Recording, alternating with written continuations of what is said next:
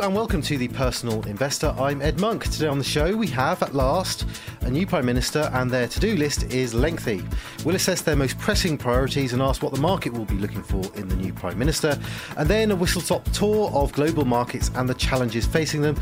Is there anywhere where investors can be optimistic about right now? If you enjoy the show, please rate us, share us, or leave a comment wherever you get your podcasts.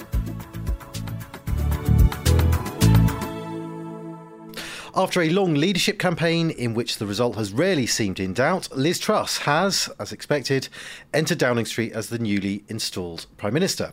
The journalistic cliché at times like these is that she has an inbox bursting with problems that need immediate attention, but that cliché is more justified this time, perhaps than ever before. The immediate threat of energy bills will require an historically significant intervention within days, and then will have to come the longer-term plan to build an economy that can pay for it. To talk over the options for Prime Minister Truss and their likelihood of success, I'm joined by Fidelity Investment Director Tom Stevenson. Tom, welcome along. We're going to talk about global stock markets as well today, and we'll do that in a little bit, but we have to start with the selection of a new Prime Minister. You feel that whatever happens between now and the next general election, this first few days and the plan for dealing with this next few months, including the winter, of course, they're going to be the most important things that this Prime Minister does. Yeah, absolutely, Ed. And very often, we talk when we get a new Prime Minister or a new President about the first 100 days and what they're going to achieve in that period of time and how crucial that is in terms of making their mark and gaining the trust of the people who have elected them. Now, of course, Liz Truss has not been elected. We've not had an election. She's in Downing Street as a result of the sort of quirks of the electoral system here in the UK, and in particular the Conservative Party's system. But I don't think she probably has 100 days. I think that the situation is a great deal more urgent than that. She hasn't got a mandate for the reasons that I've just said. She hasn't been elected by the people. So I think she's going to be under intense scrutiny. And the circumstances are, as you say, extremely difficult and very urgent. And partly they're urgent because the process of electing her took so long. You know, the former Prime Minister, Boris Johnson, resigned at the beginning of July, and here we are at the beginning of September. We've effectively wasted 2 really important months in which decisions could have been made to sort out the energy crisis, or at least to ameliorate it, and we haven't had that opportunity because of the process. Yeah, and as an illustration of exactly how fast things have been changing in the last few months, as you say, at a time when it's been difficult for the government to come up with policy because Boris Johnson's not going to want to bind the hands of his successor, or maybe he does, but he won't. And you can see how quickly things have changed by the change in Liz Truss's own sort of analysis and sort of diagnostic of the situation. She started the campaign saying, in answer to questions around help for the cost of living crisis, and particularly targeted help on energy bills, she backed away from that at the start, and she said no, she didn't want to do it. She did want to do tax cuts. That's her political background. But the feeling now, the narrative is certainly that she's going to have to do something pretty interventionist on energy bills, certainly for households. And that's a big change, isn't it, from where she started the campaign just a few weeks ago? Yeah, I mean, her political instincts are precisely what she has been talking about during the leadership campaign. Tax cuts, not handouts, as she would put it. And I think that that approach has been pretty much vilified by some pretty serious economic voices. Paul Johnson at the Institute for Fiscal Studies most notably said that he thought that her proposed tax cut policies would I think he's used the expression, crash the UK economy. So pretty immoderate stuff from someone like him. So I think that she was talking to a narrow cross-section of the Conservative Party, not the country as a whole. And I thought now that election is out of the way, I think we may well see her approach differ quite markedly from what she said. She really doesn't really have the luxury of not providing support to the people who really need it as we move towards the winter. Yeah, it's interesting you mentioned the IFS there. I wrote about this whole situation in a new Prime Minister at the weekend and quoted their analysis and Paul Johnson's analysis in particular. And he essentially said, look, what Liz Truss has been speaking about up until that point, which was removing green levies, it was talking about VAT, and he just said it was completely inadequate for the task, essentially, and that a much more direct bailout was probably going to be necessary. But he said it would be very, very expensive, and you can see some of the numbers being bandied around, over £100 billion. That puts furlough in the shade in terms of the cost. And then he said it would be a very regressive thing as well, because if you're going to help everyone out, you can't target that help. It can't be redistributive, and it can't help the people most in need. That's the challenge that she has coming in. Yeah, I mean, and it is a massive challenge. I mean, you mentioned that 100 billion cost. I mean, I don't think anyone really knows what the cost is likely to be, but I think the expectation was that the government would borrow about £100 billion this year. So it's likely that they're going to borrow twice as much as they thought as a consequence of this energy crisis. So it is kind of similar in a way to the early pandemic response, because then Rishi Sunak was also an instinctive small government tax cutter, and he realised that he had no choice but to spend a lot of money. And I suspect that we're going to see something similar. Liz Truss is, through gritted teeth, going to have to spend a lot of money.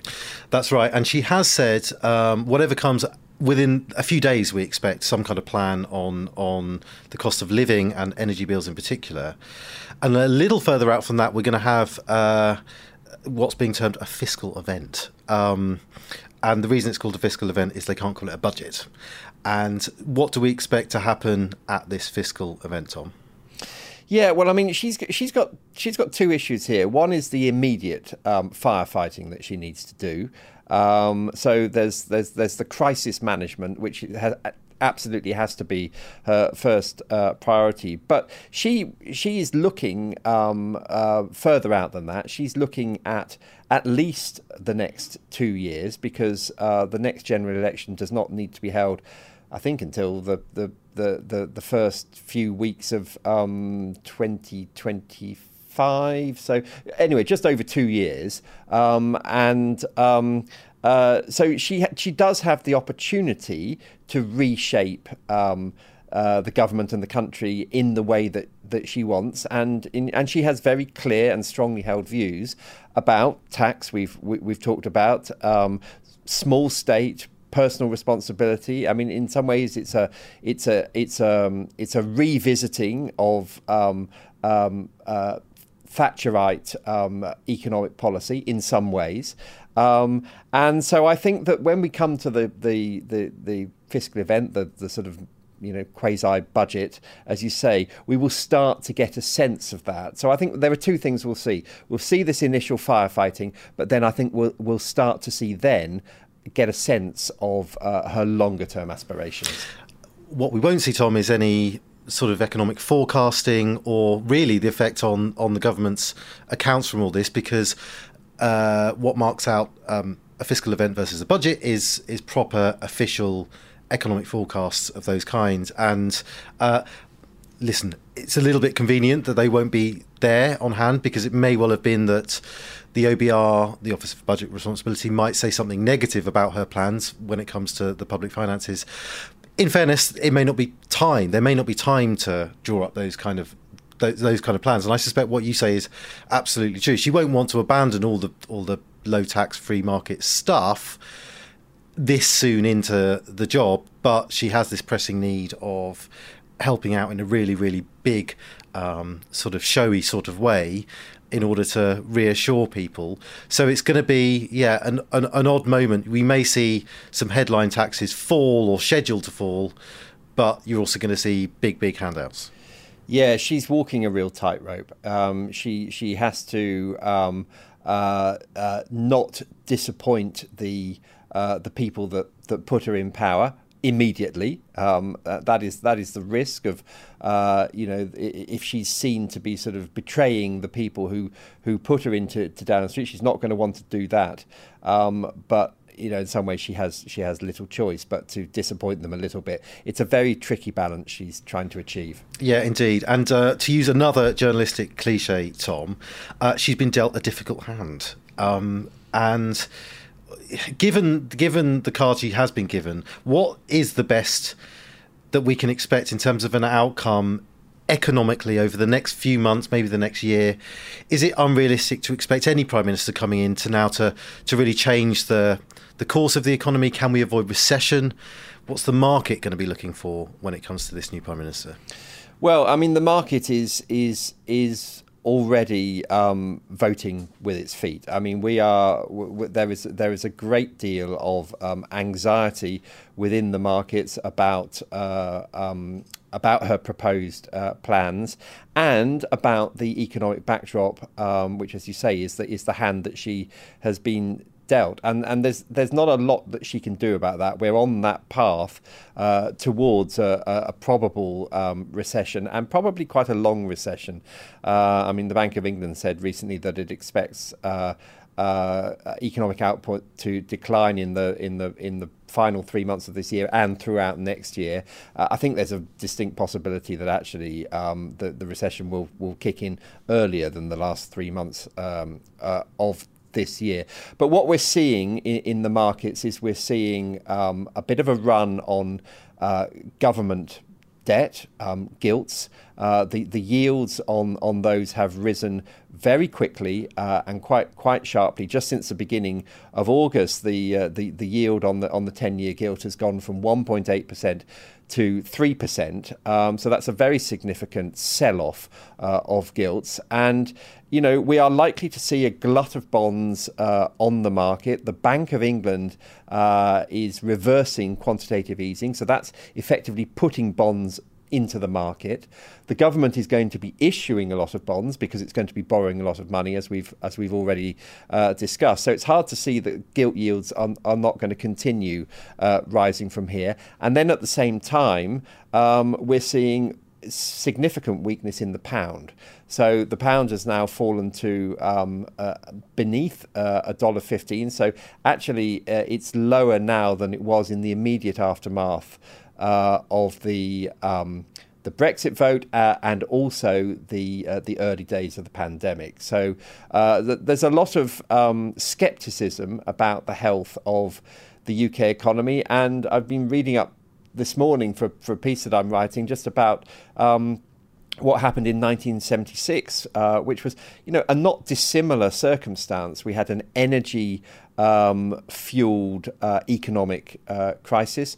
We had a run on the pound, and the then Chancellor of the Exchequer, Denis Healey, famously was on his way to Hong Kong for a finance minister's meeting, and he actually turned round at Heathrow and drove back to Downing Street to request a bailout from the International Monetary Fund. Now, no one's suggesting that that's going to happen again, but the reminders of that period in the 1970s, which I vaguely remember, I was quite young, but I vaguely remember it, are pretty stark.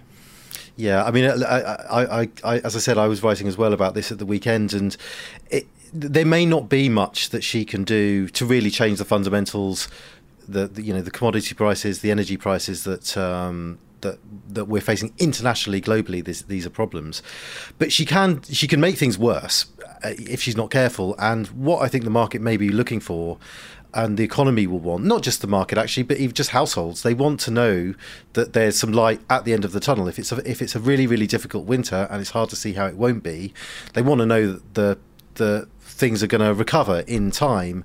And I think about things that she said in the leadership campaign about, for example, the Bank of England and its independence and its mandate. The market needs to know that there won't be sort of tinkering that's going to undermine longer term confidence in the UK economy, because we're in a sort of international race at the moment, aren't we? Many governments are coming up with their responses, and it could be possible for any kind of economy to be left behind if you get it wrong once the recovery comes. Yes, I agree with that, and I think that one of the things that markets will be looking for is some consistency in policy, because if the government is effectively introducing fiscal stimulus by cutting taxes, then that is inflationary, and that actually makes the Bank of England's job harder. The Bank of England is trying to get on top of inflation by tightening monetary policy, and those two things are actually pulling in opposite directions potentially. And I think that that's one of the reasons why the markets are concerned, because it just feels like an incoherent policy. Okay, well, listen, this is going to be revealed as the weeks and months go on, and I dare say we're going to return once again to Liz Truss and her agenda. But Tom, I did promise that we would talk about more than just the new Prime Minister today. And I wanted to talk about markets more widely around the world. And Tom, you've been looking this week at the performance of different asset classes. You've looked at a chart that we regularly produce, which shows the performance of different asset classes year by year by year. It's always a worthwhile exercise. What is it telling us this time round? Yeah, so this is a table that we sort of track on a regular basis. So we call it the Smarties table, and the reason for that is it's a kind of multicoloured table which shows the vertical lines, the columns show individual years, and then within those individual years we have, different cells, if you like, showing the different performance of different asset classes, different geographical regions, bonds, shares, commodities, etc., etc. And what it always shows is a variety of performances from different asset classes within a given year, and it's an argument for diversification, because what it generally shows is that some assets go up and some assets go down in any given year. Now, occasionally you have bad years when the majority of assets fall, and you have good years when the majority of assets rise. But it's always a mixture.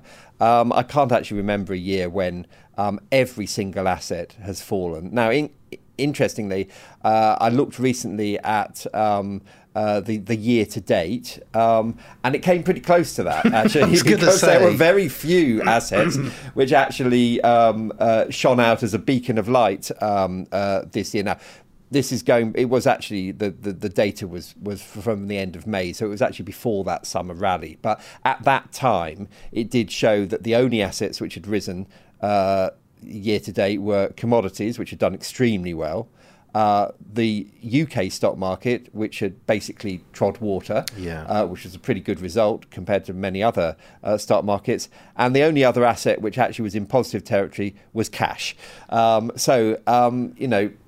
First 5 months of this year, as we know, were very difficult. Well, that's it. I mean, I'm familiar with that table, Tom, and the Smarties table is sort of instructive, that name, because the whole point is it's a very trendless sort of table, isn't it? It's basically a mishmash of colours. That's why it's called the Smarties table, and it's very random seeming, and that speaks to the fact, as you say, that these different assets hardly show any kind of correlation. They bounce around all over the place, and that's the point, because at the beginning of any year, it's more or less impossible to predict, what the order of performance will be. So, as I say, it's a very strong argument for diversification, because putting your eggs in all of those baskets will definitely smooth your ride. Yeah, smooth this year probably doesn't mean no loss. It probably means a lower loss. You mentioned there may have been some ports in the storm. Was it realistic for people to avoid losses this year based on asset allocation, Tom? Because sure, there's bound to be the odd asset that is in positive territory, but how realistic is it that someone's going to plump for that in a kind of serious way? Yes, I mean, it would have been extremely difficult this year, because although the headline figure said that commodities had a good performance, in reality that was really the oil price which had risen. Many commodities actually performed rather badly because they were anticipating recession. The UK, as I say, really just has basically moved sideways for the last year or so. So I think you can reduce your losses by being well diversified, but when things are really difficult, as they have been, you are going to lose money, I'm afraid. Okay. Well, finally, Tom, I mean, I was going to ask you the question, what assets are going to do best now? I mean, that's an impossible thing to answer. But perhaps a better question is, if these trends continue and the assets that have done well continue to do well, where will it make sense to be? But also, is there anything about the current situation that now bring new assets into consideration simply because valuations have changed? I mean, you spoke about gilts and what's happening to yields and all the rest of it. Is there anything now that looks much more attractive? Well, I mean, I think the first point that I would make on this topic is that I think the general consensus is that we may well see a further weakening in the pound. Because of all the things that we have talked about. Now that actually does present an opportunity for a diversified investor, because if you are holding assets denominated in the dollar, for example, then in sterling terms they may well appreciate just on the basis of foreign exchange. So I think if you think that sterling is going to be weak, then it's a good argument for maybe increasing your exposure to overseas markets. And then you said in terms of valuations, I think that what we're seeing with this rise in bond yields is that fixed income is starting to become a credible alternative for investors. If you are able to lock in higher bond yields, then they may well go further in the short term. You may well lose money in the short term, but I think locking in the high yields that are on offer today makes sense. And then I think, what we'll find is that, valuations will come to the fore, and some markets which have just been very out of favour may well start to look interesting again. And I would include the UK in that. I mean, the UK has not been particularly out of favour, but it's a very value-focused market. It's got exposure to the areas of the market which are likely to do well in an inflationary environment because of the weighting of sectors within the UK market. So at some point, the UK is going to look interesting as well.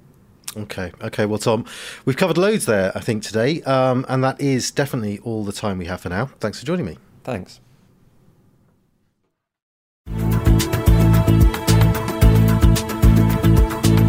Please note that the value of investments and the income from them can go down as well as up, so you may get back less than you invest. Investors should note that the views expressed may no longer be current and may have already been acted upon.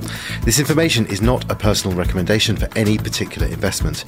If you are unsure about the suitability of an investment, you should speak to one of Fidelity's advisors or an authorised financial advisor of your choice. Overseas investments will be affected by movements in currency exchange rates, and investments in emerging markets can be more volatile than other more developed markets. Reference to the specific securities should not be construed as a recommendation to buy or sell these securities and is included for the purposes of illustration only. Tax treatment depends on individual circumstances, and all tax rules may change in the future. Withdrawals from a pension product may not be possible until you reach age 55, 57 from 2028. This podcast may not be reproduced or circulated without prior permission. No statements or representations made in this podcast are legally binding on Fidelity or the recipient. This podcast is meant only for UK residents and does not constitute an offer or a solicitation in any jurisdiction in which it may be unlawful to make such an offer or solicitation.